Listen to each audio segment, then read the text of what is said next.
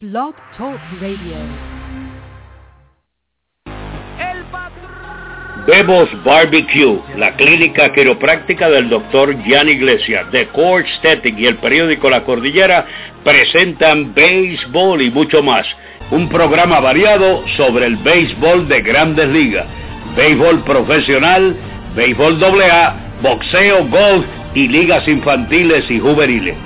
Comentarios, entrevistas con los que hacen la noticia, con sus anfitriones Arnold Palillito Santiago, el mago de las estadísticas, y el ex Grandes Ligas, José Rafael Palillo Santiago. Y ya con ustedes, béisbol y mucho más.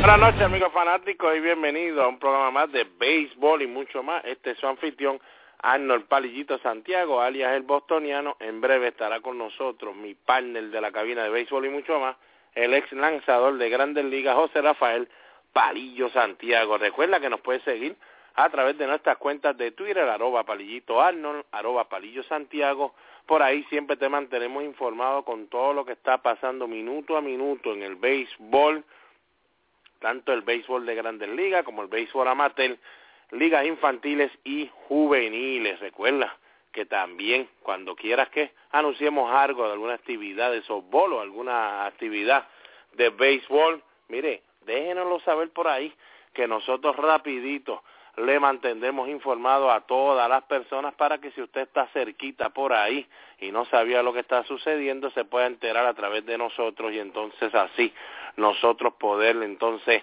mantener a todo el mundo informado de lo que está sucediendo. Así que no tenga problema, usted envíenos a través de nuestras cuentas de Twitter, como también puede entrar a nuestra página de Facebook, darle like si no le has dado like, también dejarnos saber por ahí toda la información que nosotros entonces la postearemos en todas las redes sociales y en todas nuestras cuentas. Programa de radio Solo Béisbol en Facebook, por ahí también te mantenemos informado y te añadimos las fotos, te ponemos videitos, en fin, te mantenemos al tanto de todo lo que está pasando, al igual que hacemos en Twitter. También nuestra cuenta de Instagram, gracias a todos los que nos están siguiendo a través de Instagram, que en solamente 2 semanas que llevamos activos en Instagram ya tenemos sobre 300 followers, así que de verdad agradecido tanto este servidor como Palillo Santiago por todo el apoyo que ustedes nos han dado a través de las redes sociales y a través de toda esta trayectoria que llevamos desde que éramos Solo Béisbol hasta ahora, que somos béisbol y mucho más. También quiero aprovechar y por aquí darle un saludito tanto a su esposa Yomi como también a mi ex partner, que siempre será un partner de nosotros aquí en Solo Béisbol y mucho más, el gran Víctor Ramos, mejor conocido como el Tabonsky. Tuvo un accidente de vehículo los otros días a través de su cuenta de Twitter y a través de su cuenta de Instagram. Los que están siguiendo a Tabonsky, pues amistades de Tabonsky como nosotros, pues pudieron ver de la manera que quedó el carro, bastante malita la cosa se veía, pero nos comunicamos con Tabonsky, también su esposa están muy bien. Todo como ellos dicen, pues un jaloncito de oreja en la vida para uno saber que está prestado en este mundo, así que le mandamos muchos saludos tanto a Tabo como a su esposa Yomi, que de verdad pasaron pero con un tremendo susto este weekend, así que le damos gracias a Dios que estén con nosotros, ¿verdad? Y que todo pues haya sido solamente un mal momento para ellos. También queremos dejarles saber que tenemos bastante buenas noticias. Como todos sabían, el día de hoy, lunes, era el día donde los doctores habían dicho que iban a esperar para tomar una decisión de la manera que iban a trabajar con José Chemane Carradero y su problema cerebral. Nos llegaron ya la información y nos dejan saber, gracias también a nuestros amigos del radio de la cadena Walo, allá en Humacao, dejándonos saber que salió muy bien de la operación que se le efectuó durante esta mañana en el hospital de Centro Médico. Chemane se encuentra en sala de recuperación, creemos que ya tiene que haber salido de ese lugar, pero ya pudo compartir con sus familiares más cercanos, hace algo, ¿verdad?, que nos llena de mucha alegría, ya que pues llevamos tiempo hablando de la situación de el gran José Chemane Carradero, ex dirigente del equipo nacional de béisbol y lógico, una leyenda del béisbol AA, también pues el béisbol amateur en sí y también con los pequeñines, una persona que ha trabajado siempre cerca con la juventud, y esas personas así, señores, como siempre decimos, son bien, pero que bien importantes para por lo menos en Puerto Rico llevar y seguir trabajando duro para que la juventud se encarrile un buen camino. Así que José Chemane Carradero en muy buen estado, todo se ve muy bien hasta el momento, al igual que nuestro amigo Víctor Ramos el Tabonsky.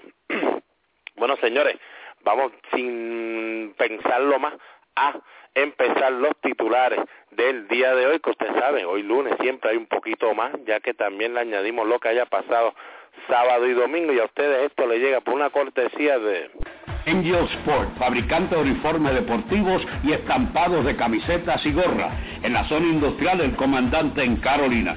Richard Pérez, su propietario, y sus atentos empleados los atenderán personalmente. Con su email angelsportpr@yahoo.com, teléfono 762-0030 o el 752-3930. Angel Sport, el hogar de los deportistas, calidad, cortesía y precios al alcance de su presupuesto. Regresando de la pausa, así que, mis señores, ustedes saben, este weekend que ya se estaba comenzando el béisbol con los juegos de el equipo de Arizona contra el equipo de los Dodgers allá en Australia, los dos partidos bastante, pero que bastante interesantes. Por demás, no sabemos ahora, luego de que este equipo tuvo que viajar allá, ambos equipos, y ahora pues volver a regresar acá, como coger un poquito de descanso, volver a ese movimiento de sentirte que vuelves otra vez para sprint training, como que eso lo hace un poquito pues bien difícil. Veremos a ver cómo estos muchachos pueden volver a recuperarse de ese viaje, que sabemos que los lanzadores, como ya habló Clayton Kershaw y habló también Ryu, los dos lanzadores que abrieron por el equipo de los Dodgers, ellos dicen que ellos no creen que van a tener tanto problema ahora que regresan a Estados Unidos, pueden hacer su bullpen, seguir trabajando como antes, pero que sí saben que es bien, pero que bien agotador el viaje si usted es un jugador como los compañeros que están de posición, especialmente pues los infielders, los outfielders, el receptor. Dice que de verdad esos son los que ellos van a ponerle el ojo bien cerca para poder siempre estar arriba de ellos y ayudarlos. El equipo de los Dodgers ganó ese primer partido 3-1, como todos saben, Clayton Kershaw pues entonces gana su primer partido, el puntillazo lo dio el hijo de Andy Van Dyke cuando conectó ese cuadrangular de 2 carreras, que entonces sí marcó la ventaja para los Dodgers, una ventaja que no volvieron a entregar. Cuando usted tiene su ace, usted sabe que por lo menos usted se asegura de tener 2 o 3 carreras en ese pizarrón, y el equipo entonces debe tener buenas oportunidades de ganar. Próximo partido entonces el equipo de los Dodgers, que dominaba fácil, entrando ahí casi en la última entrada, 7-1, el partido se puso bastante interesante en esa novena. Mark Trumbo conectó su primer cuadrangular como miembro de los Diamondbacks de Arizona, pero se quedaron cortos, cayendo derrotados 7-5. En ese partido, Yasiel Puig hizo de la suya, y también Dee Gordon. Entre los dos batearon de 9-6 con 2 dobletes, 3 carreras remolcadas, 3 anotadas. Salió un poquito lastimado de su espalda Yasiel Puig, lógico, como sabemos, en una de esas que salió corriendo de momento y sin out, que debió quedarse en la primera base, y entonces ahí fue sorprendido cuando se deslizó, no se vio muy bien. Así que al esto suceder, ya usted sabe entonces, como le habíamos hablado este weekend, van a haber muchas cosas sucediendo, especialmente dejando peloteros libres, como también tratando de hacer cambios de última hora. El equipo de los Astros de Houston dejaron libre a J.D. Martínez, el outfield, como todos saben, en el 2011, muchacho con solo 23 años de edad, uno de los prospectos grandes, batió 2.73, 6 cuadrangulares, 35 remolcadas en solo 53 partidos. Señores, como es el béisbol a veces con uno. De futuro prospecto ha pasado en solo 3 añitos, queda gente libre el muchacho. El gerente general del equipo dice que pues lamentablemente J.D. Martínez está pillado entre muchos buenos prospectos, pero nada, el equipo de los Tigres de Detroit terminó firmándolo en el día de ayer para un contrato de liga menor. Pensábamos que el equipo de Detroit pues convenía tener un Andrés Torres, pero el tener ahora un J.D. Martínez pues creo que el equipo de Detroit está haciendo muy buen trabajo con esa firma. El equipo de Atlanta anunció que el abridor del primer partido lo será Julio Teherán. Como usted sabe, usted no tiene a Chris Medlen, que posiblemente era el que ellos pensaban utilizar, no tiene un Tim Hudson, pues tiene que entonces buscar la manera de usar el mejor abridor que usted se sienta que tiene en el momento. Ellos piensan que ese debe ser Julio Teherán, viene de ese contrato que ellos le dieron, está contento, está tirando muy bien, así que pues esperemos a ver que el muchacho que solamente lleva un año completo en las Grandes Ligas puede entonces batallarse como el número 1 en esa rotación. Estaremos hablando un poquito con Palillo Santiago al respecto. El equipo de Detroit dejó anunciar los otros días que Max Scherzer rechazó una oferta multianual y que era de una buena cantidad. Señores, no hay que decir más, usted tiene como agente a un Scott Boras que luego que el equipo de Detroit hizo eso, Boras anunció que fueron ellos los que hicieron una oferta al equipo de Detroit y el equipo de Detroit entonces la rechazó. Empezó el dime y el direte. Lo que sí sabemos es que la oferta que se especula que rechazó Max Scherzer fue una de 6 años y $144 millones. Estaremos hablando con Palillo qué piensa al respecto y ustedes pues tengan así qué pienso yo y qué piensa Palillo Santiago. También le podemos decir que ya lo que habíamos anunciado antes, ahora sí, que es realidad. El tercera base y uno de los jugadores más que más la gente quiere ver jugando, Manny Machado, el tercera base de los Orioles del Baltimore, empezará la temporada en la lista de inactivos. Eso ya pues lo habíamos comentado Palillo Santiago y este servidor, pero ahora pues se hizo oficial este fin de semana. Lógico, al Max Scherzer salir diciendo que rechaza, eso significa entonces que el equipo de Detroit empezó ya las conversaciones para una posible extensión de contrato con Miguel Cabrera y ahora sí que hay dinero por demás. El equipo de los Nacionales también anunció que Ian Desmond, su campo corto, rechazó una oferta del equipo para una extensión de 7 años y $90 millones. Veremos a ver aquí lo que Palillo piensa al respecto. A par de ustedes ya escucharon más o menos, ayer leyeron lo que yo pensaba al respecto en algunas cositas. Estaremos entonces pues analizando eso un poquito más con Palillo Santiago, lo que pensamos. Los Cubs enviaron a Liga Menor, como ya se esperaba, a Javier Báez, batió 3-10, 5 cuadrangulares, 5 remorcadas. Quieren que siga trabajando un poquito más en cuestión de jugar la segunda base y tratar también de empezar a ser un poquito más selectivo, ya que no recibió boleto gratis en los 14 partidos que jugó y ellos quisieran que eso pues se pudiera hacer. El que se ve muy pero que muy cerquita de hacer el equipo de Cincinnati lo es Nestalí Soto. Sigue teniendo tremendo sprint training, batea 3.75, 3 cuadrangulares, 8 remorcadas en 20 partidos. El equipo hasta lo ha probado ya por la mañana, trabajando duro con el coach de receptores del equipo de Cincinnati, porque hasta quisieran tenerlo en ese roster hasta como un catcher de emergencia. Así que ya sabemos que Nestalí ya puede entonces jugar primera, como puede jugar tercera, como también puede ser receptor. Recuerden, allá en el 2010 jugó como receptor en Liga Menor también, así que tampoco es que están tratando de hacer una loquera con nuestro Nestalí Soto. Y el equipo de Milwaukee, con todo y que tuvo buena temporada en primaveral, Irving Falú batió 3.57 con 2 remorcadas en 20 partidos, lo enviaron a Liga Menor. El equipo de los Orioles de Baltimore entonces designaron en una movida bastante rara a Johnny Monell, batió 2.78, un jonrón, 6 remorcadas en los 11 partidos. Aquí pensábamos de verdad que Johnny iba a tener muy buena oportunidad de empezar en Liga Menor y luego regresar a las Grandes Ligas, pero como están las cosas, pues entonces lo tendrá que hacer todavía, pero lo tendrá que hacer con otro equipo. Nos comunicamos con él temprano hoy y dejó saber que todavía no había recibido llamada de otro equipo, pero que él está casi seguro que antes de cantar Playball en las Grandes Ligas, aunque sea en AAA, él pertenecerá a alguien. El equipo de Detroit, moviéndose todavía rapidito, envió entonces a Steve Lombardozzi, quien lo habían recibido el equipo de los Nacionales, lo enviaron al equipo de los Orioles a cambio del veterano campo corto Alex González. Los que nos han preguntado, pues como le dejamos siempre saber aquí, el firmar a Steven Drew iban a perder un draft pick para ellos. Al hacer esta movida te da a entender que vale más ese draft pick que lo que valía Steve Lombardozzi, que entonces nunca llegó a jugar en Grandes Ligas vistiendo el uniforme de Detroit, por lo menos esta temporada, como se esperaba.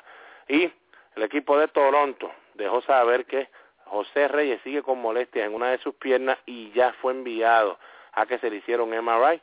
Todavía los resultados no habían regresado. Tan pronto tengamos eso, se lo dejamos saber a usted en este sprint training. Batea 2.55 con 3 carreras remorcadas. Y ya usted sabe, señores, dejar libre ha sido la nota de este weekend y del día de hoy. Dejados libres también por Atlanta, Freddy García, por el equipo de los Indios de Cleveland, Aaron Heran, y por el equipo de los Astros de Houston, César Isturi. Ya ayer había sido dejado libre Carlos Peña, el primera base por el equipo de California. Los White Sox llegaron a un acuerdo con el lanzador zurdo José Quintana, 5 años y 26.5 millones. Estaremos hablando con Palillo qué piensa al respecto. También el equipo de Tampa Bay recibió la noticia que el lanzador Alex Colomé, uno de los prospectos grandes que el año pasado subió y lució bastante bien con el equipo, fue suspendido 50 juegos por dar positivo a los PED. Y usted, si es fanático de los Rancheros de Texas, definitivamente, mire, baje el volumen de su radio para que no tenga que escuchar aquí a través de nuestro programa lo que le vamos a dejar saber ahora mismo. Luce como que el lanzador Yu Darvish empezará la temporada en la lista de inactivos, todavía con problemas en su cuello, posiblemente pierda 2 o 3 salidas, no saben todavía qué va a suceder, pero de seguro sí saben ya que Jurickson Profal, que tiene problemas en el hombro, tiene una ruptura, estará fuera de 10 a 12 semanas, también se une él hoy con problemas en la rodilla, una ruptura en el minusco, en el hueso minusco. Giovanni Soto, el boricua, ambos entonces estarán de 10 a 12 semanas fuera de juego, unido con un Yu Darvish.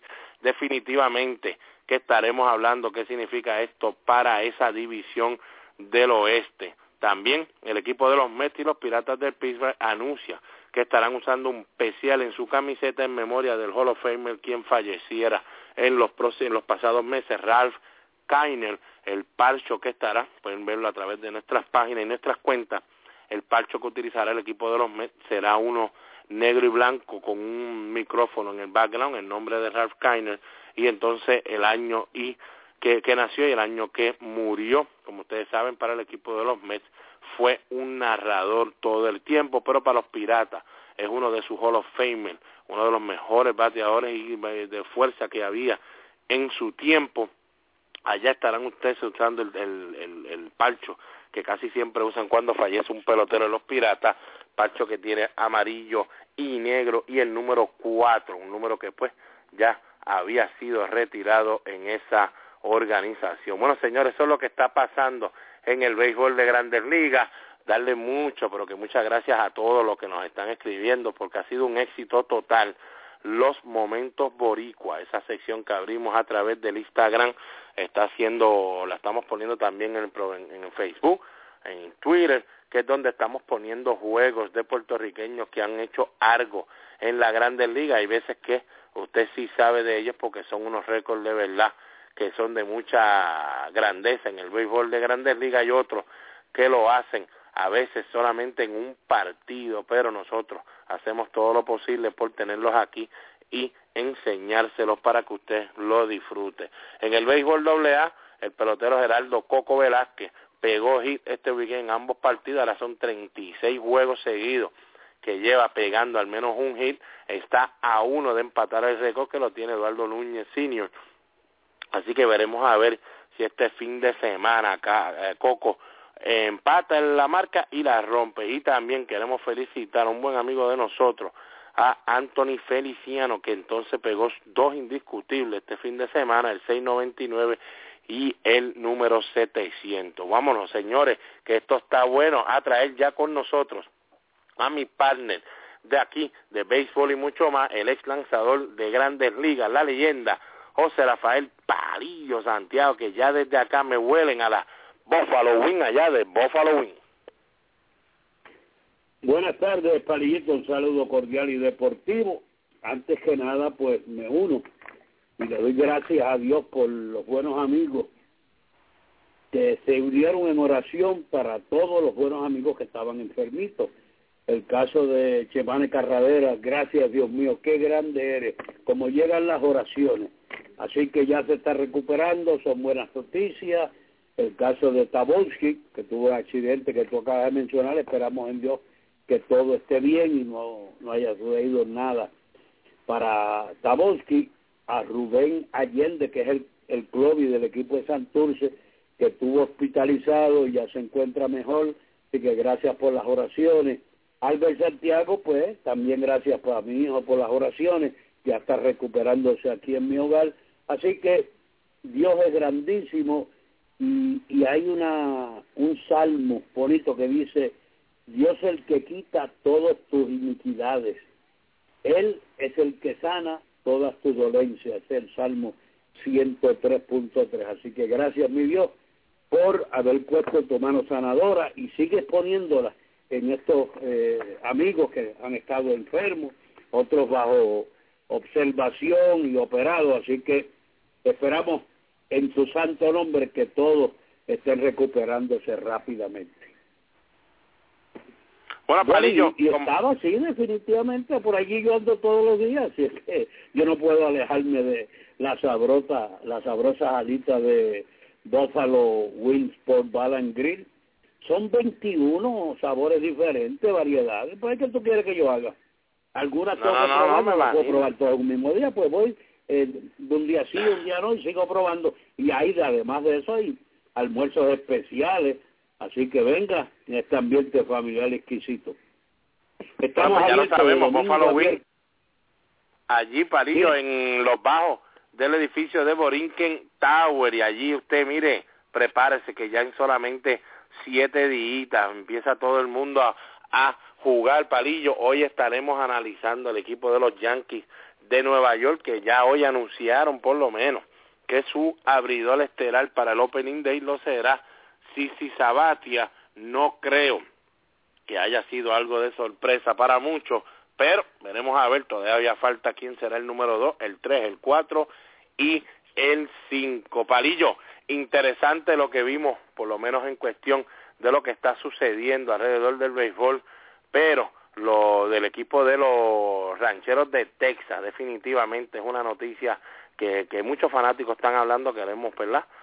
Quieren saber lo que nosotros pensamos, qué significa esto para el equipo de los Rancheros de Texas, que salieron vía cambio de Ian Kinsler para entonces darle la posición a Jurickson Profar, y ahora se encuentran que no solo Jurickson Profar estará fuera casi 3 meses, también Giovanni Soto se une a esa situación, lo que habíamos hablado aquí, que Giovanni tenía que estar listo para empezar la temporada, para por lo menos, para mí, lucir como esperábamos que pudiera lucir. Lamentablemente ha sucedido esto, quién sabe si esto le abre la puerta a un Johnny Monell también, para por lo menos conseguir un trabajo en AAA, o por lo menos de backup en Grandes Ligas. Palillo, ¿qué significa para los Rancheros de Texas como para la división del oeste? Déjame decirte, primero que nada, yo no sé dónde está la estupidez de la gerencia del equipo de Texas en tratar de poner tan rápido a su receptor, al segundo receptor Soto, a Giovanni Soto. Una de esas lesiones increíbles que ni los mismos comentaristas la podían explicar. Él está lo más bien ñangotándose, pidiendo la señal. De repente parecía como un cramp, algo que lo apretó, se molestó y se estiró la pierna, pero no parecía nada serio. Se quedó un rato, las cámaras estuvieron ahí con él, el trailer, pero todo lo que hacían era reírse. Entonces salió cojeando con el trainer y 2 o 3 peloteros ayudándolo, pero no pasaron ni 5 pasos cuando entonces empezó a caminar muy bien. Lo que hicieron los comentaristas, y a mí me molestó mucho, fue un relajo de lo que pasó, porque dijeron, si él se quería salir, lo que tenía que decirle al Mañe que no lo pusiera a jugar. Ahora, que no se vaya, que se quede ahí sufriendo con todos los demás. Fíjate hasta donde llega la hipocresía de estos narradores del béisbol. Hicieron una charla de una lesión que parecía que se recrudeció la lesión que tenía Soto al tratar de ponerlo a jugar demasiado pronto. Otra cosa, el mejor prospecto que tienen, Propar, que han hecho con él. Para que vean hasta que llega la estupidez. Lo ponen en segunda, lo ponen en tercera, lo ponen en el cierre. Y lo último que hicieron lo pusieron en el outfield. Pues claro que se tiene que lastimar. Tiene el hombro que no lo aguanta, tirando de segunda, tirando el cierre. Son tiros diferentes de tercera y entonces del outfield. Están buscándole un área donde lo puedan colocar para utilizarlo. Señores, piensen primero, antes de hacer esas cosas estúpidas que están haciendo en Grandes Ligas. Ese es uno de los mejores prospectos que tiene la organización. Y con todas las lesiones que tiene el equipo de Detroit y de Texas y de todo esto, siguen haciendo barbaridades de esa índole. No sé cómo tú lo has visto hasta el momento. Para mí fueron estupideces eso que ha pasado. No, definitivamente, Palillo, por lo menos el equipo de Texas, yo de verdad tengo que decir, tanto su staff de coaches como su dirigente, definitivamente, Palillo, ahí no mandan en nada. ¿Por qué? Me refiero, señores, no estamos hablando de lo que sucedió con Giovanni Soto, que está mal.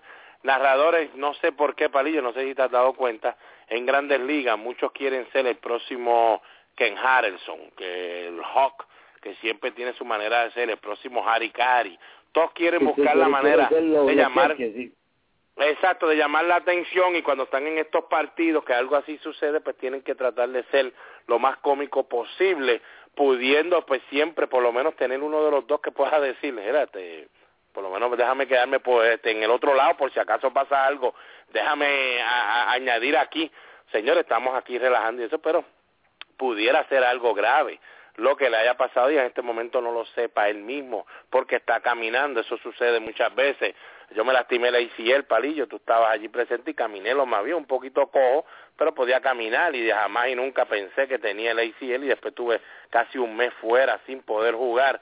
Pero vimos ya a Alexis Ogando, Palillo, tremendo relevista, no había por qué tratar de hacerlo abridor, trataron de hacerlo abridor, volvió pan, se cayó, se lastimó como uno dice. También le hicieron con Bienvenido Feliz, fue casi novato del año, salvando casi 50 partidos, lo había hecho muy bien por par de temporadas, no, como el último juego, no le fue muy bien y el dirigente lo sacó, pudiendo haberlo dejado ahí picharle al pitcher, al octavo, al pitcher y al primer bate, no lo hizo, ya no querían más, alguien no quería más que Bienvenido Félix fuera el cerrador, lo trajeron, Nestalí y Félix, los trajeron a abrir juego, Palillo, pum, también se lastimó. Ahora lo que tú dices, con el segunda base, Jurickson Profile, lo movieron para todos lados, se cayó, se lastimó, como uno dice. No se puede, Palillo, definitivamente. Alguien que está tomando las decisiones en ese equipo de los Rancheros de Texas, en esa organización, no sabe de verdad lo que es ser un pelotero de Grandes Ligas. Nolan Ryan cuando estaba ahí, todos sabemos, Palillo, que estuvo bregando con quién, con los pitchers. Hacía que el pitcher, si llevaba 100 lanzamientos y estaba bien, déjalo ahí, no hay problema.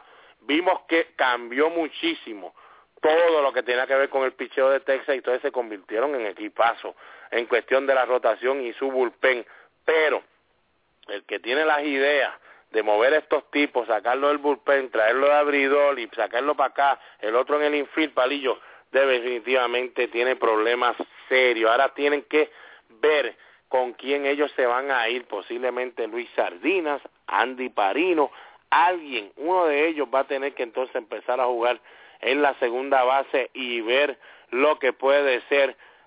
No sé qué decirte, Palillo, pero sí puedo decirle a todos los fanáticos de Texas y al fanático del béisbol que nos han preguntado qué significa esto para esa división del oeste. Mire, señores, no olviden una cosa, el equipo de Oakland no tiene a dos de sus buenos abridores, Gerald Parker tampoco, y A.J. sí. Griffin, los dos están fuera también. O sea, Palillo, estamos hablando que si tú eres el equipo de los Angelinos de California y el equipo de Seattle, en este momento, Palillo, tú tienes que estar diciéndote si empezamos bien, posiblemente no para agosto y septiembre se hace difícil que nos puedan agarrar. Así que, Palillo, creo yo que si usted pensó que el equipo de Seattle, firmando a Robinson Cano y haciendo par de movimientos, a lo mejor no tenía suficiente, creo que ahora sí, Palillo, tiene suficiente para batallar contra el equipo de Oakland y Texas, que estarán muertos definitivamente porque no tendrán sus estelares jugando. Estoy de acuerdo contigo, la división está al garete, así que el equipo de los Angelinos, para mí ahora es el favorito. Y tiene mucha oportunidad con los cambios que ha hecho el equipo de Seattle. Así que dos equipos que posiblemente hubiesen tenido que batallar grandemente con el equipo de Texas. Mire, la verdad que no lo tienen que hacer ahora, a menos que estos muchachos jóvenes que traiga el equipo de Texas pues puedan ayudarle a los huecos que están ahí. Así que está a la discreción de que el equipo de Oakland y el equipo de los Angelinos jueguen una gran pelota y se van a llevar el gallardete de esa división. Bueno, Palillo, ahora sí, vamos a pasar entonces a otra cosa que todo el mundo quiere saber. Dijo que no Max Scherzer a los supuestos 6 años y $144 millones, que pues, según Scott Boras, ellos fueron los que trajeron esa oferta al equipo de Detroit, y Detroit dijo que no. Según Detroit, ellos trajeron esa oferta y Max Scherzer dijo que no. Como todos saben, Max Scherzer ahora mismo pues está en su último año de contrato, estará ganando esta temporada $15.525.000. Palillo, podemos decir que metió la pata el gran Max Scherzer, que va a tener 29 años de edad. Esta temporada viene de una temporada increíble, el Cy Young, 21-3, 2.90, 240 ponches en 214 entradas y un tercio, lo que significaría, Palillo, que tuviera unos 35, casi 36 años de edad cuando se le acabara este contrato que le estaban extendiendo el equipo, si era solamente por 6 temporadas. Palillo, yo no sé, yo quisiera escuchar qué tú nos puedes decir al respecto, qué tú piensas, porque definitivamente, señores, tenemos que pensar una cosa. Usted ya está casi en los 30 años de edad y a usted le están ofreciendo todo ese dinero. De verdad que no sé cómo yo podría mirar a mi familia y decirle, miren, me ofrecieron tanto, la economía está de esta manera, pero yo de verdad no quiero todo ese dinero porque es muy poco, yo quiero 30 o 40 más. Palillo, ¿qué tienes que decirnos al respecto? Bueno, esto lo empezaron los dueños de equipo, ellos lo empezaron y tienen que pagar las consecuencias. Cuando tú miras y dices, bueno, yo soy Scherzer y miro los numeritos de los otros lanzadores esos que están ganando más dinero que yo y que no se pueden comparar con los años, el año que yo tuve, yo tengo que hablar, yo tengo que decir algo, porque yo no me puedo quedar con esto. Y eso pues se lo buscaron los dueños al pagarle el dineral que le están pagando a algunos de esos lanzadores. ¿Podrá ser que Scherzer sea un ídolo de un año? Que ese que hizo el año pasado, o sea, lo único que puede hacer en el béisbol de Grandes Ligas, o seguirá siendo el estelar que fue el año pasado. Eso está por verse. El talento está ahí y lo tiene. Y si él sabe que Arnold Santiago está ganando 230 millones y a mí me están dando 160, es muy probable que yo grite, porque Arnold no ha tenido los años que yo he tenido, ni significa tanto para el equipo que él está, que lo que yo significo para el equipo de Detroit. Esa es mi opinión. El tipo está pidiendo lo que vale, a pesar que él sabe que tiene 30 y pico de años y que posiblemente ellos le puedan dar un contrato de 2 o 3 años. Pero tú tienes que bregar con esa situación porque tienes al mejor pitcher del béisbol en estos momentos peleando, no está contento. Bueno, Palillo, esto es bastante interesante. es bastante interesante. Yo le voy a decir una cosa, un promedio de 24 millones por año. Yo a lo mejor, siendo él, no tengo que aceptar lo primero que me ofrece mi equipo, pero sí hubiera dicho, ¿por qué no podemos llegar a 7 años? Dame un añito más a lo mismo, a 24 millones, 168, 170 millones, pues vamos a firmar ese. Posiblemente Palillo, si le ofrecían ese, también iba a decir que no, debido a que tiene un scope Boras. Pero Palillo, si lo vamos a por lo menos como que a medir en cuestión de lo que tú puedas decir quién se parece más a Max Scherzer, vamos a pensar entonces en un Zack Greinke que firmó ese contrato con el equipo de los Dodgers de Los Ángeles, que le va a dar de seguro, 6 temporadas, un promedio de 25 millones de dólares. Sería $1 millón más de lo que Max Scherzer estuviera ganando si aceptaba lo que Detroit dio. Palillo, estamos hablando de Zack Greinke que ganó ya un Cy Young. Estamos hablando de un Zack Greinke que de verdad ha pichado muy bien, 15-4 el año pasado, con todo y eso que estuvo lastimado debido a la pelea que tuvo con Carlos Quentin. Palillo, si yo te digo que Zack Greinke ha tenido en su carrera, y acuérdense, señores, tuvo casi 7 temporadas con Kansas City, que tampoco estuvo con buenos equipos.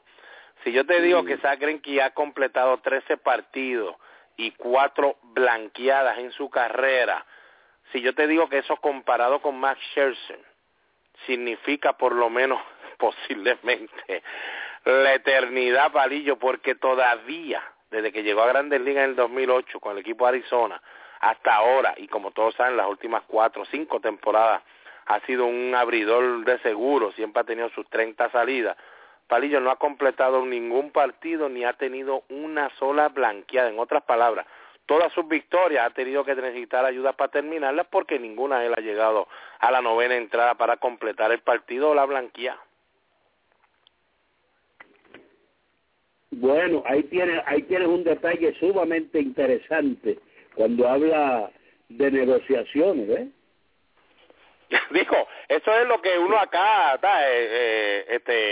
está viendo. Yo señores, no estoy diciendo en nada que Scherzer sea peor que Greinke. Ahí están. Solamente es la numeración de lo que estamos aquí al frente, que posiblemente el equipo de Detroit también, Palillo, lo está mirando y está diciendo, espérate, Zack Greinke fue 106 victorias, 82 derrotas en su carrera, 3.65, y estuvo casi 7 temporadas en Kansas City, que era un equipo malísimo.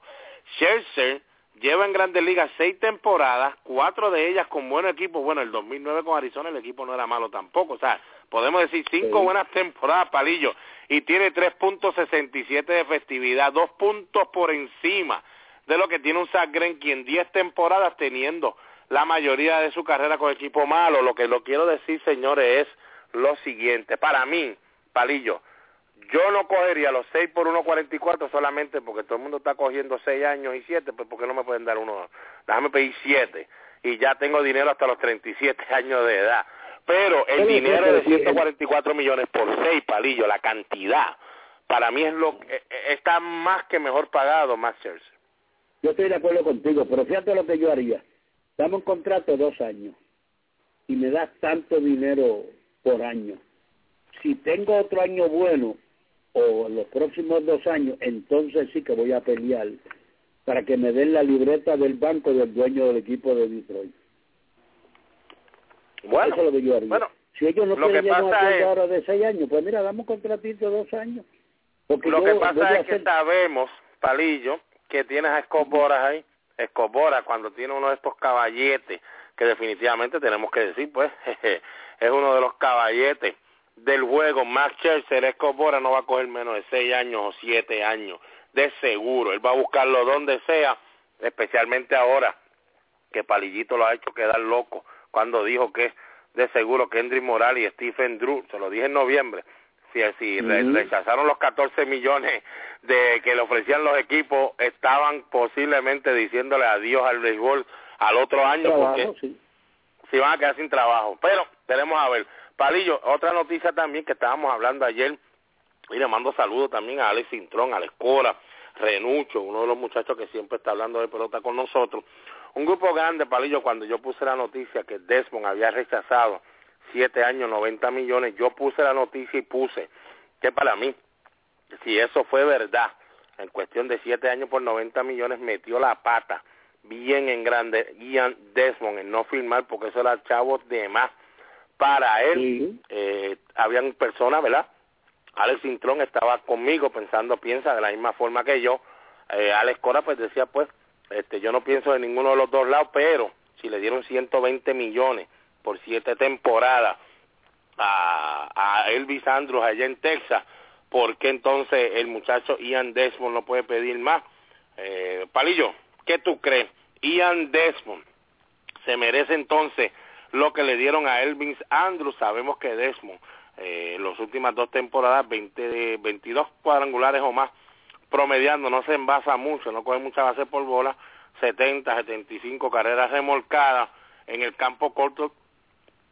Siempre ha tenido su problema, está promediando 24 errores por temporada. En el 2010 promedió 34 errores que hizo. Tiene su problema en la defensiva, la ofensiva muy buena, pero Palillo, ¿vale Ian Desmond 100 millones de dólares por 7 temporadas o los 120 que vale Elvis Andrus o 90 por 7? Es la más que suficiente para mí ninguno de los dos vale eso. Son 2 buenos peloteros. Desmond, si a aquel le dieron esa cantidad, estoy de acuerdo con Cora, si a aquel le dieron esa cantidad, vamos a pelear para que me dé lo mismo, porque yo soy tan buen campo corto como él. Lamentablemente, Desmond no tiene buenas manos, tiene que mejorar su defensa, tiene un bate formidable, corre muy bien, es un bateador agresivo, no coge base por bola. O sea, son 2 peloteros muy parecidos, pero si a aquel le dieron esa cantidad de dinero, yo me merezco posiblemente lo mismo o más cantidad de dinero que aquel otro, así que yo voy a pelear porque a mí se me dé el otro. Ahora, para mí ninguno de los dos vale 90 o 100 millones de pesos. Bueno, como dije ayer, los que no estaban siguiendo la conversación que teníamos los muchachos allá en Twitter, yo dije que para mí el equipo de Texas metió las patas, lógico, eso lo había dicho hace tiempo, 120 millones por 7 temporadas, Elvis Andrus, pero yo le dije a todo el mundo, era que ellos estaban World Series happy, Palillo, Serie Mundial, back to back, estaban dando chavo ahí, el que le tocaba, pues, este muchacho vamos a firmarlo, olvídate, tremendo peloterito, nos hace el trabajo, lo sabemos, pero mucha gente me está diciendo, no, si aquel vale tanto, pues entonces Desmond debe pedir lo mismo, Palillo. Pues entonces yo digo, si nos dejamos llevar por esa vara, entonces tenemos que decir, pues Desmond que me traiga 2 sortijas de Serie Mundial, aunque no hayan ganado, pero llega a la Serie Mundial 2 veces corrida, back to back, aunque no la gane, y por lo menos podemos decir, bueno, tú has ayudado al equipo a llegar bastante lejos, a lo mejor no han llegado al final, pero por lo menos han estado a par de juegos de ser campeones. Pero Palillo, yo te voy a decir una cosa, para mí, 12.8, casi 13 millones por año. Hay que recordar, el que, ¿verdad?, no me estaba siguiendo por Twitter en la conversación, él va a ganar este año 6.5 millones, el año que viene gana 11 millones. Ahí estamos hablando de 17.5 millones que usted le tira encima, Palillo, a 90 millones. Señores, estamos hablando fácil, casi los 120 millones que él está hablando, menos, posiblemente 10 o 12 menos, pero va a estar donde a él le gusta estar, donde siempre ha estado, lo quieren un montón, le vaya mal o no le vaya bien, no tiene que meterse tanta presión.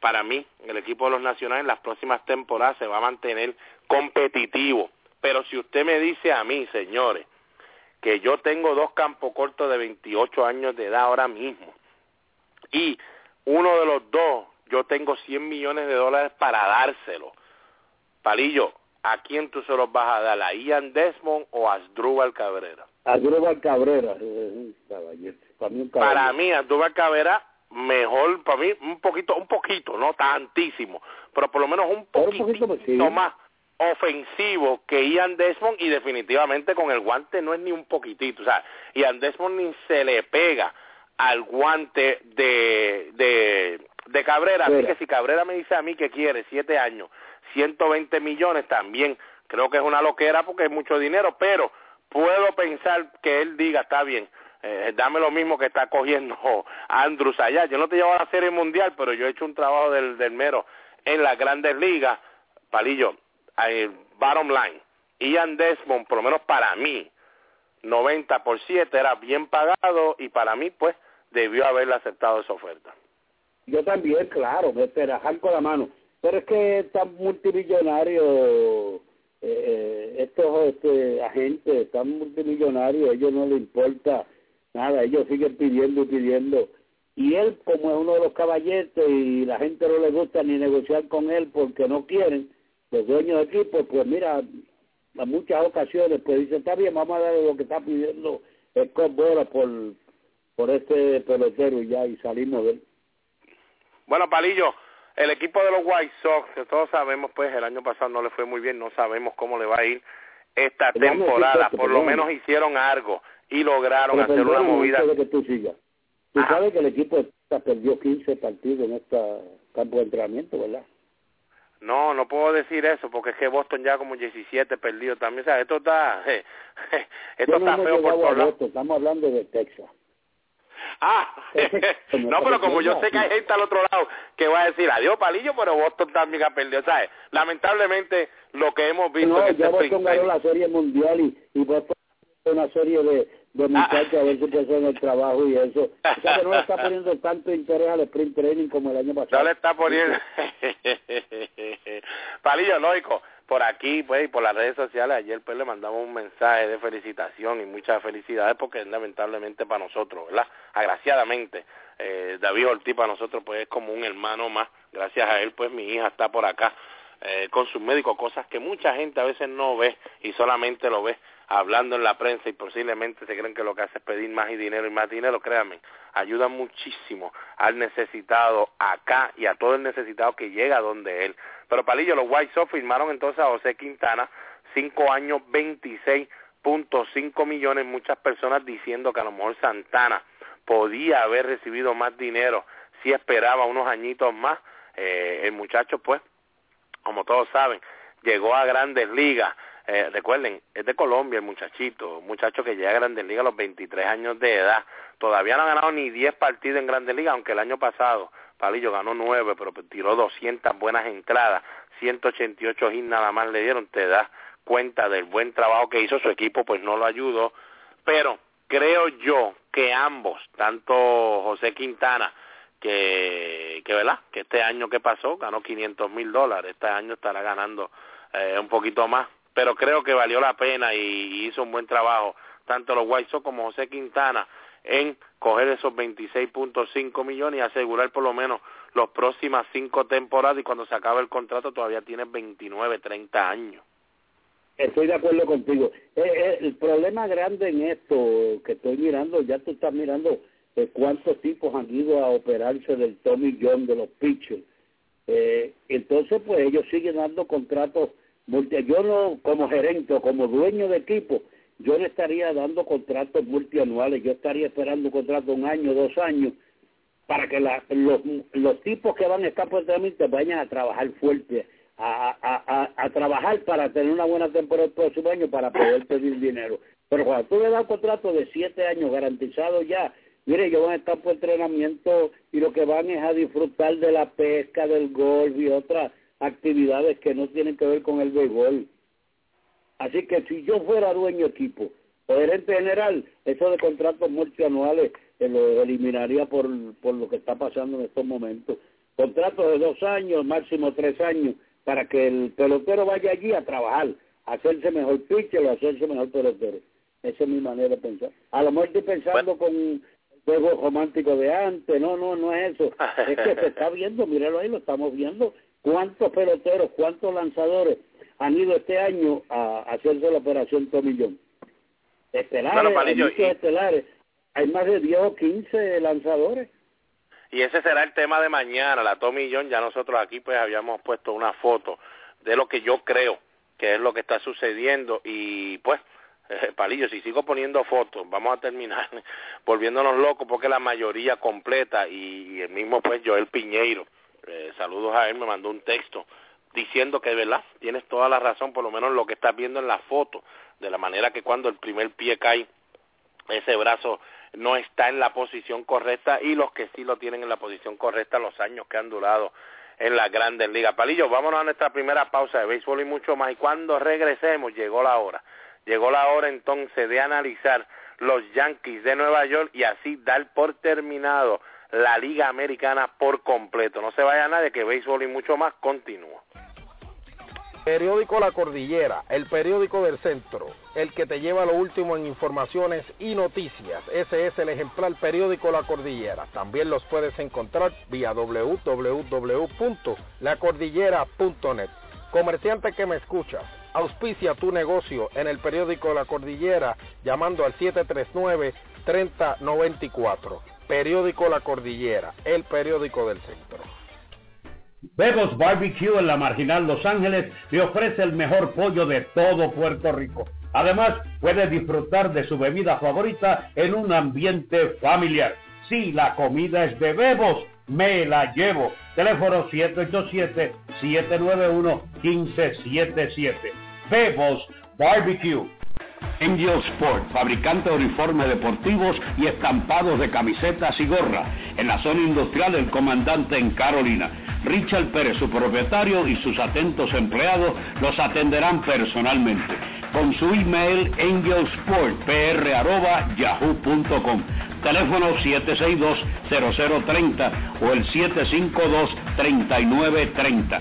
Angel Sport, el hogar de los deportistas. Calidad, cortesía y precios al alcance de su presupuesto.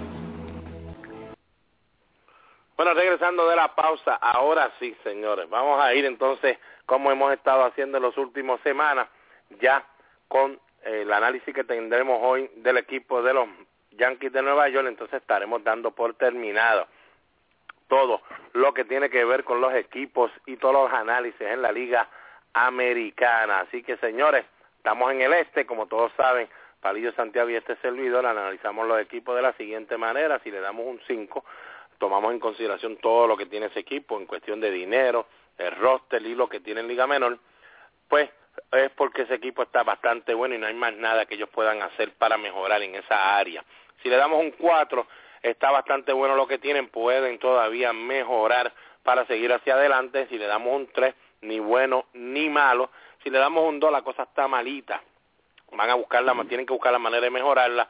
Si le damos un 1, definitivamente no hay manera para bregar la situación. Palillo, como todos sabemos, el equipo de los Yankees el año pasado empatado con ese equipo de los Orioles de Baltimore con 85 y 77, definitivamente no gustó la situación. Mariano Rivera, Andy Petit, tan pronto se acaba la temporada, ya yo sabía que lo iban a perder mediante retiro. Entonces pierden a Robinson Cano, que firma con el equipo de Seattle, pierden a Alex Rodríguez, que en sí eso pues les ayudó a ellos, pierden para mí una pieza que debió haber estado todavía ahí y le salía mucho más barato que la movida que hicieron, pero pierden a Curtis Granderson, también pierden a Lau Overbay, otro que para mí debieron hacer lo posible de dejarlo ahí. Ahorita le diríamos por qué. Chris Stewart también lo perdieron, Phil Hughes tenían que salir de él definitivamente, Kevin Youkilis también tenían que salir de él, se le dijo aquí el año pasado que ni lo firmaran, lo firmaron. Mark Reynolds también podían salir de él, Jason Nix, Vernon Wells, definitivamente Boone Logan, ese va a doler un poquito, el zurdo que de verdad tenía ese bullpen bien set allá atrás. Joba Chamberlain también lo perdieron, tenía que salir de Nueva York, a ver si ahora puede respirar allá en Detroit.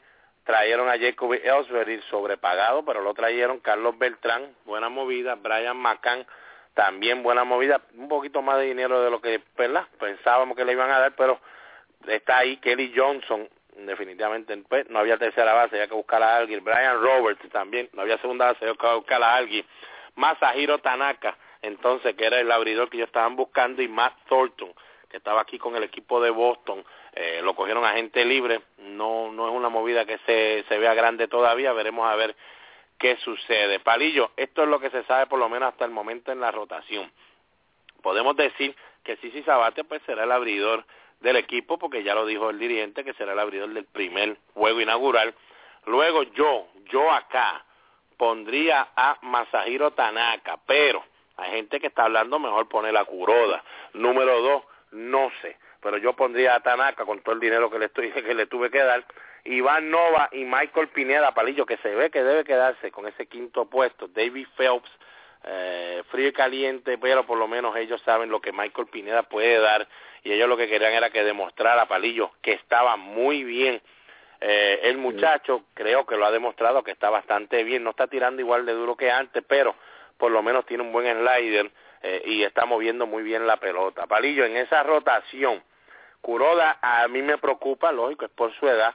Sabathia sí está flaco y todo eso, Palillo, pero los 38 años los tiene Sabathia, o sea, 38 años, no te pesa 500 libras. Como antes, perdió parte por de eso, o sea, tú tienes 38 años, Palillo, y pesas 500 libras, créeme que tu brazo, la recta, cuando rebajes 300 libras de esa, todavía tu recta se ha ido a otro lugar porque tienes 38 años de edad.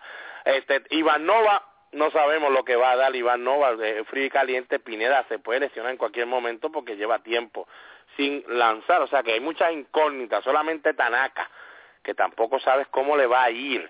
Puedes tú decir, yo sé lo que me debe dar, y vamos a ponerle un Sabathia ahí para que, ¿verdad? Pues por el mero hecho de que sabe pichar y un veterano. Palillo, yo veo dos que están bastante bien y que puedo pretender que me van a ayudar muchísimo en esa rotación. Mucha incógnita, yo le voy a dar un 3 a la rotación abridora del equipo de los Yankees de Nueva York. Tiene muchos, pero si Sabathia por la veteranía y sabe pichar, Kuroda es otro que sabe pichar, no ha tenido un buen campo de entrenamiento, tiene años. Lo que he visto hasta el momento de Tanaka es muy bueno, va a ganar, definitivamente va a ser ganador en ese cuerpo monticular. Yo le voy a dar un 3.2 y yo creo que Nova podría mejorar, y el Pineda es un brazo fuerte, pero se lesiona mucho, como tú dices, pero si el muchacho no se lesiona, definitivamente ese brazo va a ser de gran ayuda a ese cuadro inicial del equipo de los Yankees. 3.2. Palillo le va a dar un 3 puntos. Bueno, en el bullpen, bueno, por lo menos, para que me están preguntando, que veo gente, ¿sabes cómo es cuando hablamos de Boston o hablamos de los Yankees? Me está diciendo un muchacho, pero Palillito, no lo veo tirando duro, tienes toda la razón de Pineda. ¿De verdad tú te crees que el equipo debe sentirse que debe ser el quinto abridor? Bueno, me estoy dejando llevar, Palillo, por lo que vi en los juegos, y tiene 2-1 con 1.20 de efectividad, 16 ponches en 15 entradas y solamente una base por bola. Sabemos que los números de sprint training, Palillo, no cuentan para mucha gente, pero definitivamente me tiene que contar a mí, para un lanzador que viene de estar lastimado y que tiene su problema. Creo yo que si de verdad yo voy a mirar y decir, está muy bien, tengo que mirar los números, Palillo. Eso es así.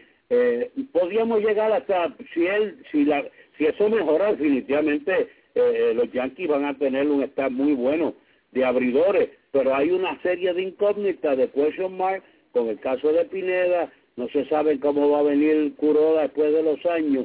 Ya yo vi en campo de entrenamiento Tanaka, que puede ser un ganador en ese equipo de los Yankees, pero está por probarse también. Sprint training, como tú dices, es para uno ver qué podría contar con alguno de los jugadores que hay ahí, y especialmente él, que nunca ha pichado en Grandes Ligas. Pero por lo que yo vi y los conocimientos que uno tiene de béisbol, me parece que va a ser ganador en ese equipo de los Yankees, Tanaka. Así que eso es lo que le queremos dejar saber aquí. Mire, es como Manny Banuelo. Manny Banuelo viene, uno de los prospectos que ellos tenían, viene de la Tommy John. Pues mire, lo que hagan en sprint training se tiene que mirarlo bien y tiene que dejarse llevar por esos números también, porque sabe que el muchacho, si quiere demostrarte que está bien, tiene que sacar de out, aunque sean jugadores de AA y clase A o AAA, lo que le tenga que enfrentar.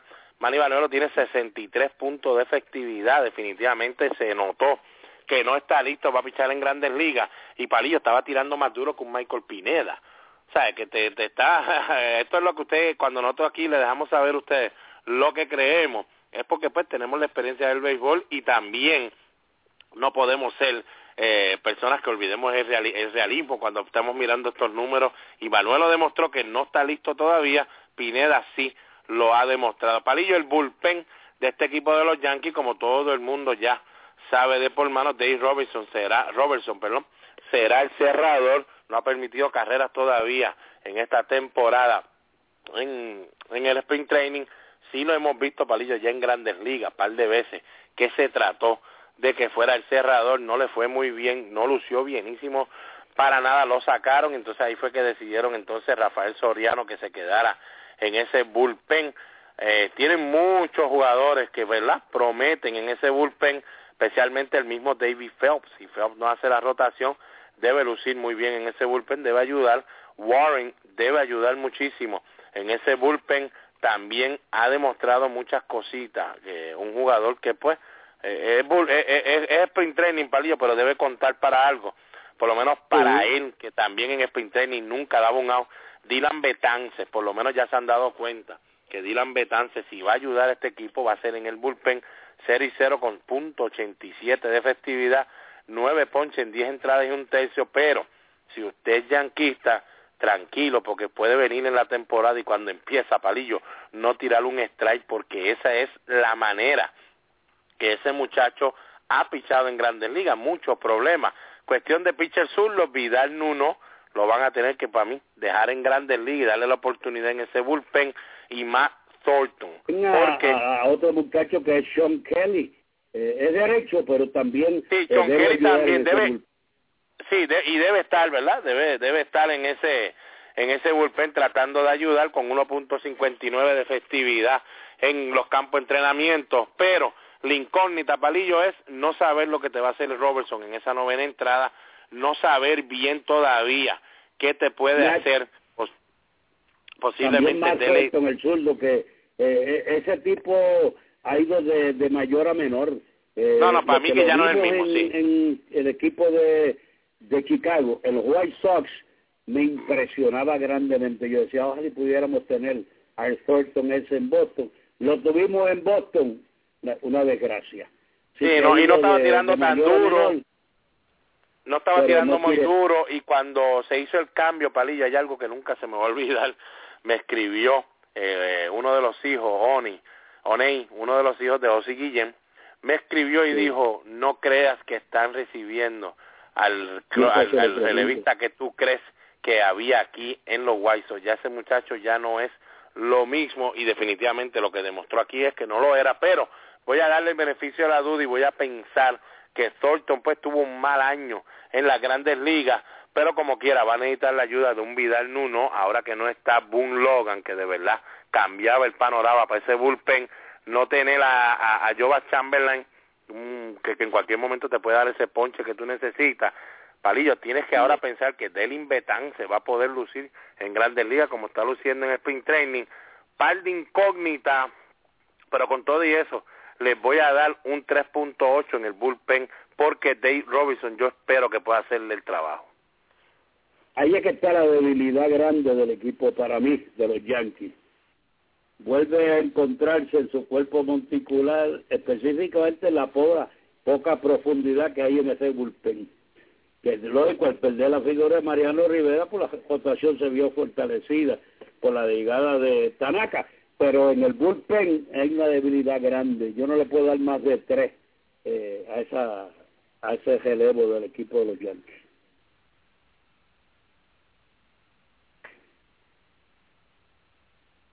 Te quedaste sordo, mudo.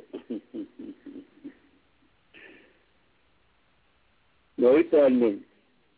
Es muy probable que Arnold tenga una llamada por el otro lado, o alguien le está llamando. Aquí estoy. ¿Sí?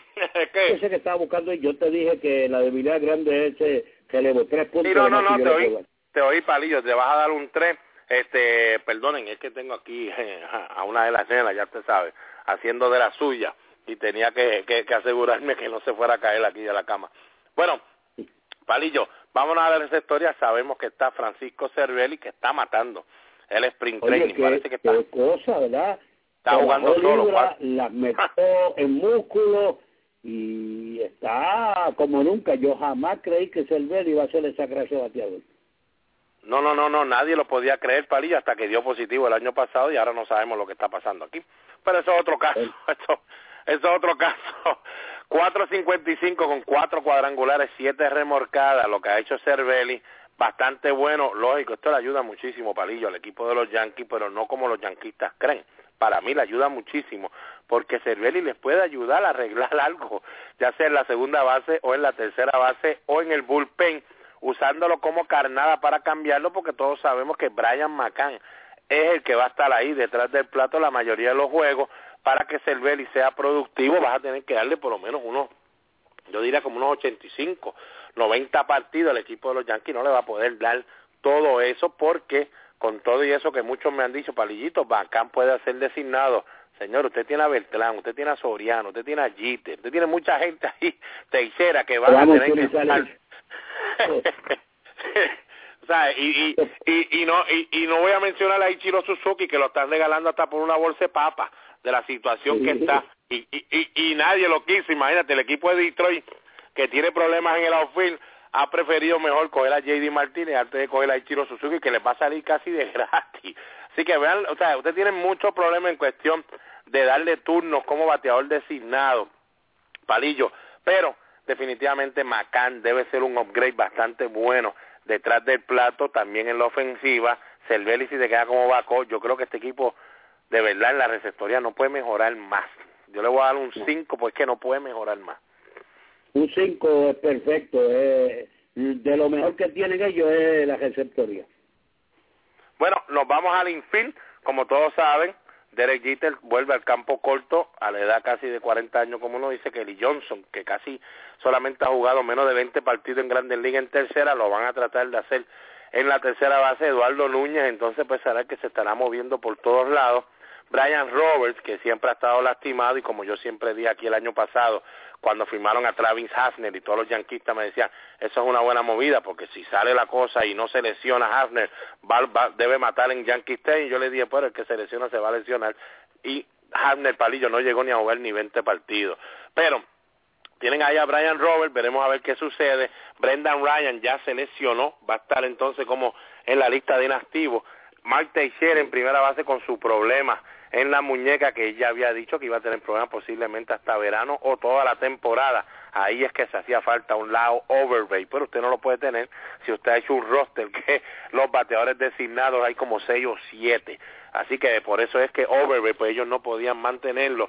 Palillo, incógnita con Derek Jeter, incógnita con Kelly Johnson, incógnita con Brian Roberts, incógnita con Mark Teixeira. Ahora me están diciendo algunos, Palillito, pero Mark Teixeira no ha lucido tan mal en Spring Training. Palillo, si me dicen eso, entonces no han visto ningún juego de Spring Training.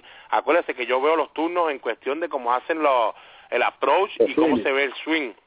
No por los números, Palillo, porque si miro los números de Teixeira, 115 en Spring Training, 3 y en 27 turnos al bate, definitivamente que tiene problemas. Pero Palillo, cuando pone la bola en juego, en las ocasiones que sabe que una recta viene y está bien, pero que bien raro el swing de Teixeira, tiene mucho problema. Es una incógnita grande. Le tengo que dar 3 puntos, pero 3 al infielder completo, y le estoy contando, Palillo, lo que me puedan dar ofensivo, porque si le quito el ofensivo, yo casi le toco. No, le das un punto. Pues, ¿quién sabe? Déjame decirte, ese problema de Teixeira, los que no han jugado pelota no pueden saber el problema que ocasiona una fractura ahí en la muñeca. O sea, para un bateador, las manos y las piernas son esenciales. O sea, y cuando tiene esa fractura en la muñeca, eso coge un tiempo en sanar increíble.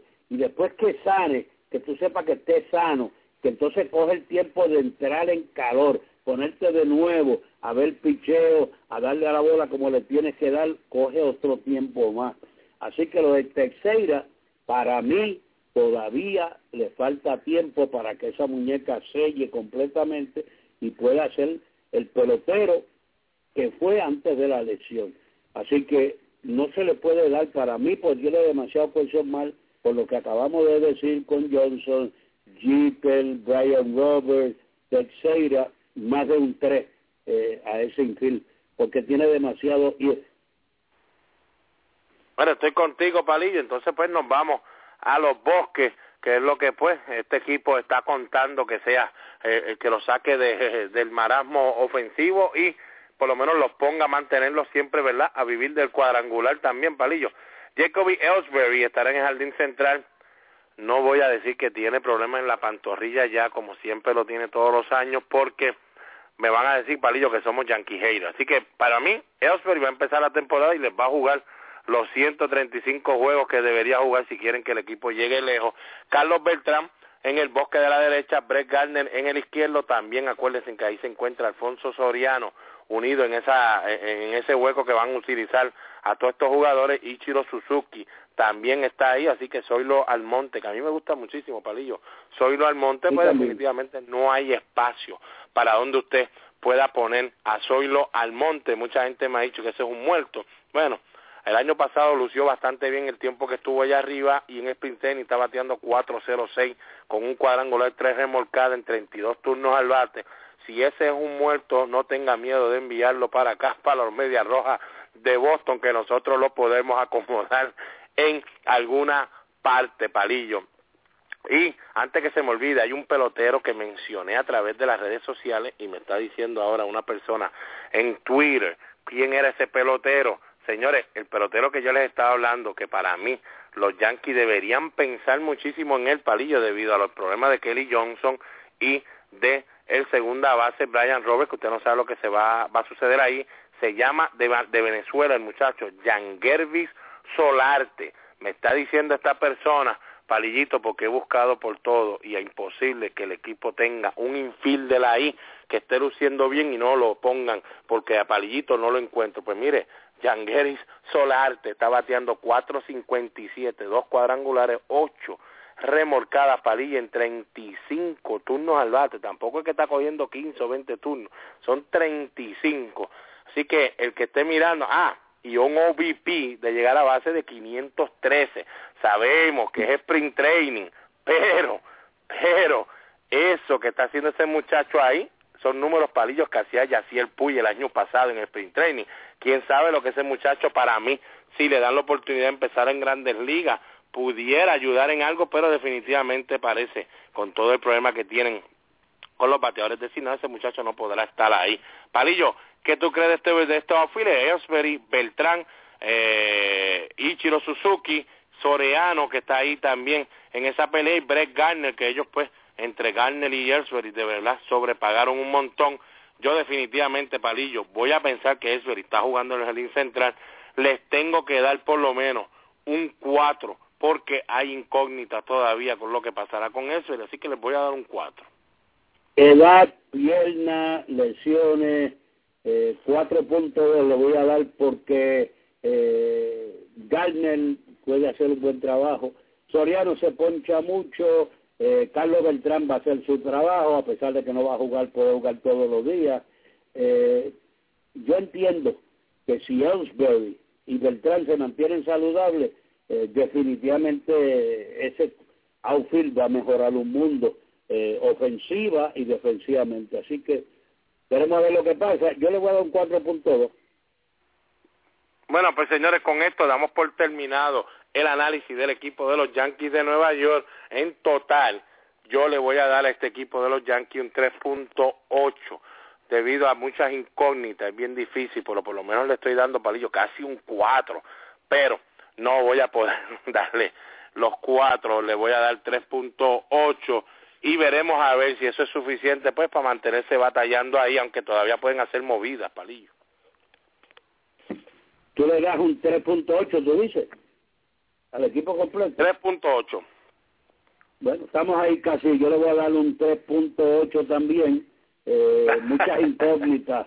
Ojalá y me equivoque y el equipo arranque ahí con el equipo de Boston y estén ahí peleando toda la temporada, porque tenemos demasiado buenas amistades en los Yankees de Nueva York. Así que ojalá y ya, como tú dijiste, ahí. Palillo, como tú dijiste, ya Boston ganó el año pasado, pues que gane otro este año. Pues que eso es así. Entonces ellos me vienen a regañar con los tantos campeonatos esos de los Yankees. Tú sabes cómo son ellos. Pero yo los quiero y los aprecio mucho. Bien, vamos a dejarlo ahí, bendito, para que no peleen. Palillo, Béisbol AA, Carlos Galarza renuncia al puesto de dirigente de los Poetas de Juanadía.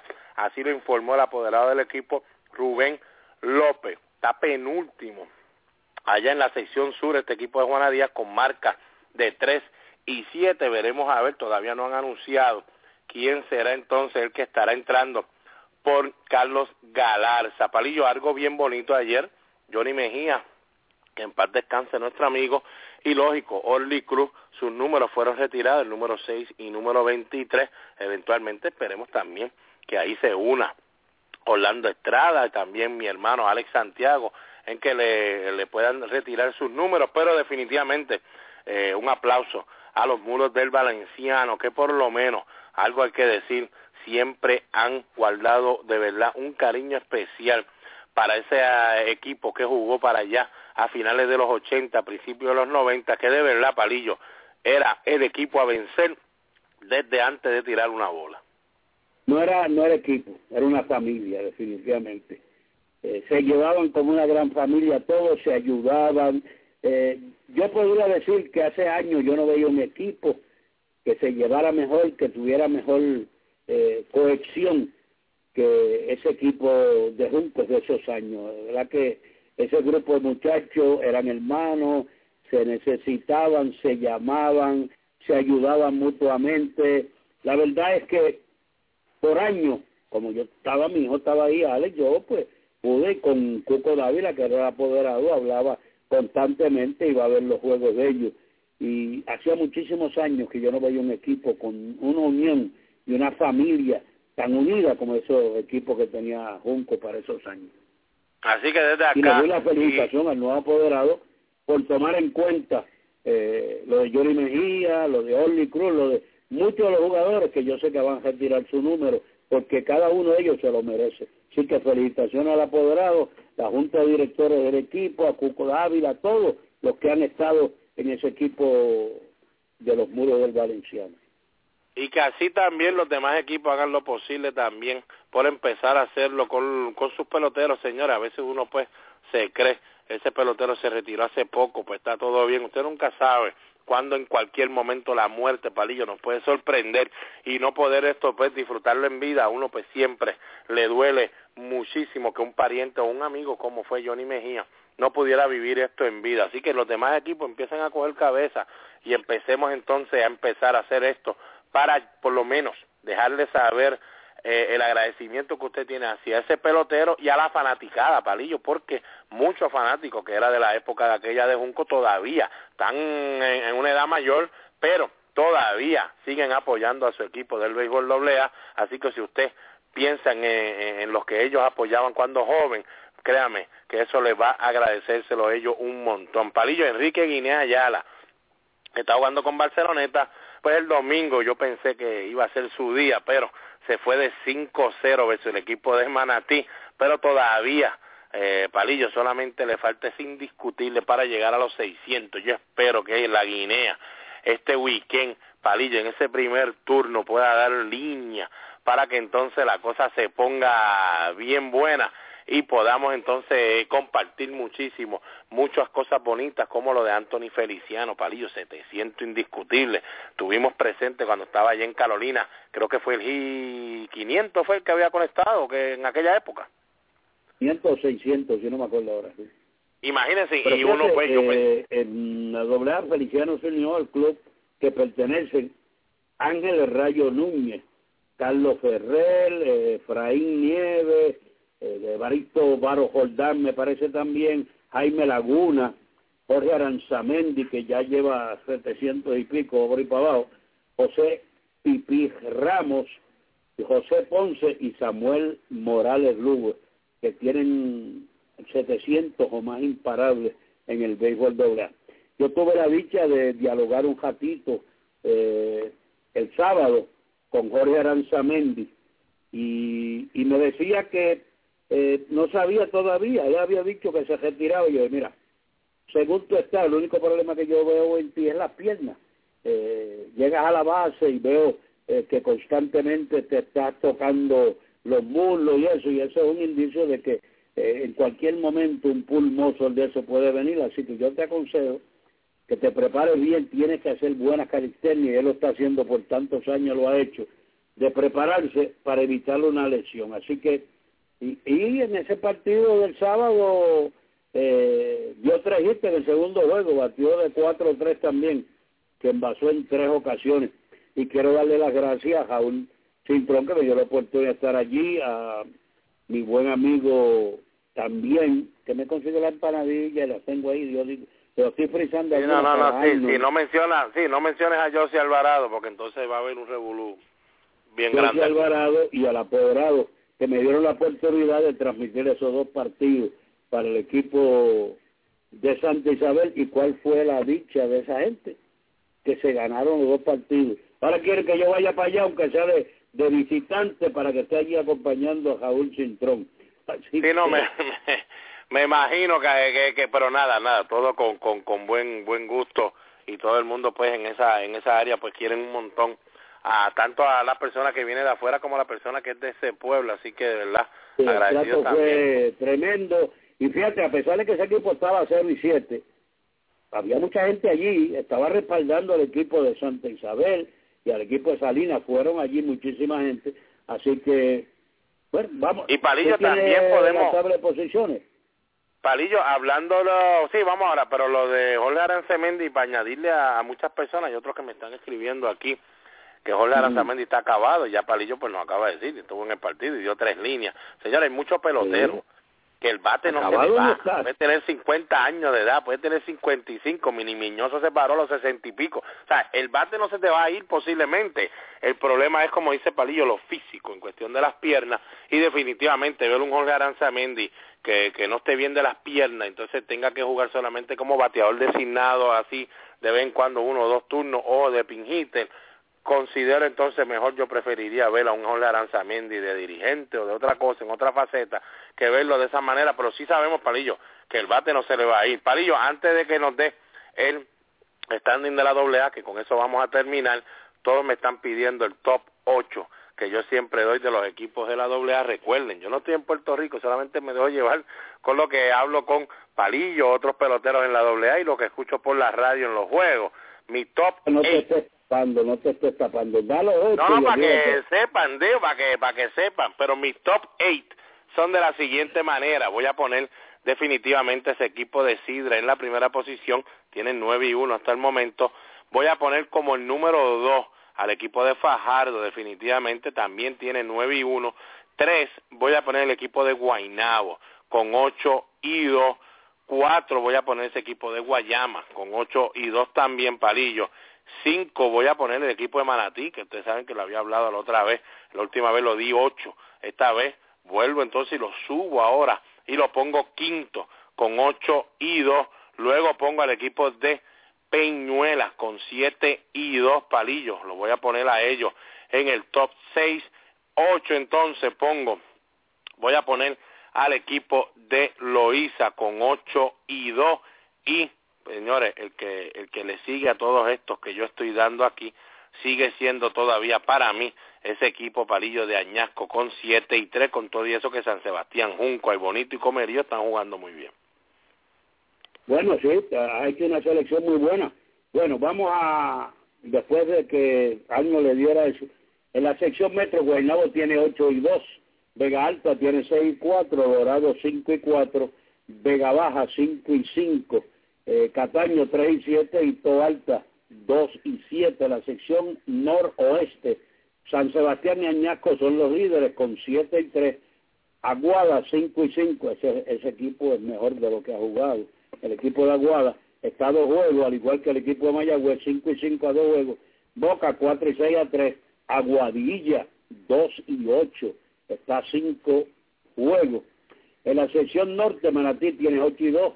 Camuy 6-4, al igual que Florida, están a 2 juegos. Utuado 5-5 a 3 juegos. Barceloneta 3-7 a 5. Atillo 2-8, están a 6 juegos. En la sección sur-oeste, Peñuelas tiene 7-2. 6-3 tiene Laja, a 1 juego. Cabo Rojo tiene 4-5, al igual que Yauco, 4-5, están a 3 juegos. Sabana Grande 4-6, están a 3.5. Y Hormigueros 3-7 están a 4 juegos y medio. En la sección este, Junco está de líder ahora con 7-3. Yabucoa tiene 6-3, está a medio juego. Las Piedras, que otro gran equipo, 6-4 está 1. Maunabo 4-6, está a 3.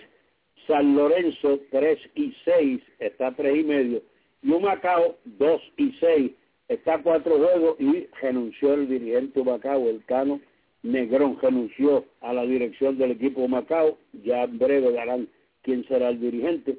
En la sección central, Sidra 9-1, Ay Bonito y Comerío, estos son 2 grandes equipos también, 7-3 ambos, están a 2 juegos. Calley 5-5, Palo Quiñones el dirigente, a 4 juegos. Orocovi 1-9, al igual que Barranquita, están a 8 juegos. En el noreste, Fajardo tiene 9-1, Loíza, hay que felicitar a ese equipo de Loíza. Fuente, que fue el pelotero que yo firmé como novato hace unos años atrás con el equipo Río Grande, el dirigente, y parece que aprendió algo de Palillo. Tiene 8-2 como dirigente, está a 1 juego de la primera posición de Fajardo. Río Grande, resbalando, y ahí ha ganado los últimos 2 partidos, estaba 3-5, ahora puso 5-5, está a 4 juegos. Luquillo, que llega hasta ese séptimo inning ganando, pero su bullpen no puede hacer el trabajo, 4-7, al igual que Gurabo, que tienen 4-7, están a 5 juegos y medio. Ceiba en el último lugar, con 1 victoria y 9 derrotas, están a 8 juegos. En la sección sur, el equipo de Guayama es el líder con 8-2, Salinas, que perdió 2 juegos en una misma noche, y Woodson, su caballo, perdió los 2 juegos esa misma noche con el equipo que está en último lugar, Santa Isabel, que estaba 0-7. Así es el béisbol, 5-3, al igual que Cuamo, están 5-3 a 2 juegos. Patillas 4-5, están a 3.5. Juanadías 3-7, en una temporada bastante desastrosa hasta el momento para Juanadías, 3-7 a 5 juegos. Y Santa Isabel, luego de las 2 victorias del sábado, tienen 2 victorias y 7 derrotas, están a 5 juegos y medio, pero están a solamente 2 juegos del codiciado 4º lugar que ocupa el equipo de Patilla. Así está nuestro béisbol aficionado doble A. Bueno, Palillo, interesante por demás, así que esté pendiente a nosotros y a nuestra página, que siempre los mantenemos informados de todo lo que está sucediendo. Ya mañana, entonces, pues, le dejaremos saber los juegos que tenemos señalados en la AA para el día miércoles. Le diremos mañana. Y mañana también, pues lógico, Palillo, hace tiempito que no hemos podido debido a que no hemos, ¿verdad? Estuvimos fuera unos tiempitos con compromisos personales, pero de verdad que ya mañana vamos a tener que entonces sí asegurarle a toda nuestra gente que le tendremos, Palillo, algo del pasado en el béisbol. La gente de verdad que nos lo está pidiendo, le encanta la idea esa de recordar el pasado.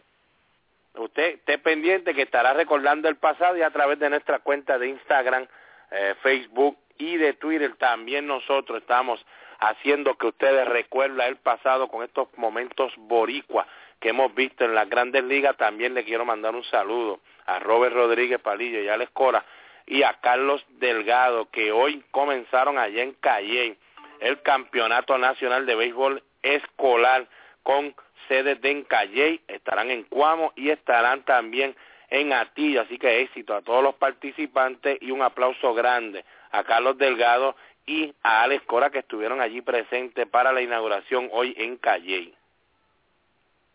Bueno, buenas noches y será hasta mañana. Será hasta mañana, señora, así que sigan ustedes disfrutando de lo que queda de la noche del béisbol de Spring Training de Grandes Ligas, que mañana, béisbol y mucho más, continuaremos dejándoles saber lo que sucede. Y recuerden, empezamos mañana analizando ya la Liga Nacional. Buenas noches. Periódico La Cordillera, el periódico del centro, el que te lleva lo último en informaciones y noticias. Ese es el ejemplar periódico La Cordillera. También los puedes encontrar vía www.lacordillera.net. Comerciante que me escuchas, auspicia tu negocio en el periódico La Cordillera llamando al 739-3094. Periódico La Cordillera, el periódico del centro. Bebos Barbecue en la Marginal Los Ángeles le ofrece el mejor pollo de todo Puerto Rico. Además, puede disfrutar de su bebida favorita en un ambiente familiar. Sí, la comida es de Bebos me la llevo. Teléfono 787-791-1577. Bebos Barbecue. Angel Sport, fabricante de uniformes deportivos y estampados de camisetas y gorras, en la zona industrial del Comandante en Carolina. Richard Pérez, su propietario, y sus atentos empleados los atenderán personalmente. Con su email angelsportpr@yahoo.com.